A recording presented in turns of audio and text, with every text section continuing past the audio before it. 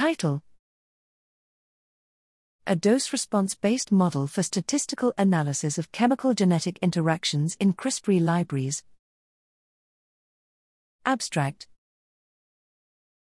An important application of CRISPR interference, CRISPRi, technology is for identifying chemical genetic interactions, CGIs.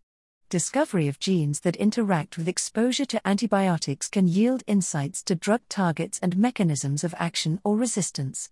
The premise is to look for CRISPRi mutants whose relative abundance is suppressed, or enriched, in the presence of a drug when the target protein is depleted, reflecting synergistic behavior. One thing that is unique about CRISPRi experiments is that screeners for a given target can induce a wide range of protein depletion. The effect of screener strength can be partially predicted based on sequence features or empirically quantified by a passaging experiment. Screener strength interacts in a nonlinear way with drug sensitivity, producing an effect where the concentration dependence is maximized for screeners of intermediate strength, and less so for screeners that induce too much or too little target depletion. Screener strength has not been explicitly accounted for in previous analytical methods for CRISPRi. We propose a novel method for statistical analysis of CRISPRi CGI data called CRISPRi-DR, for dose-response model.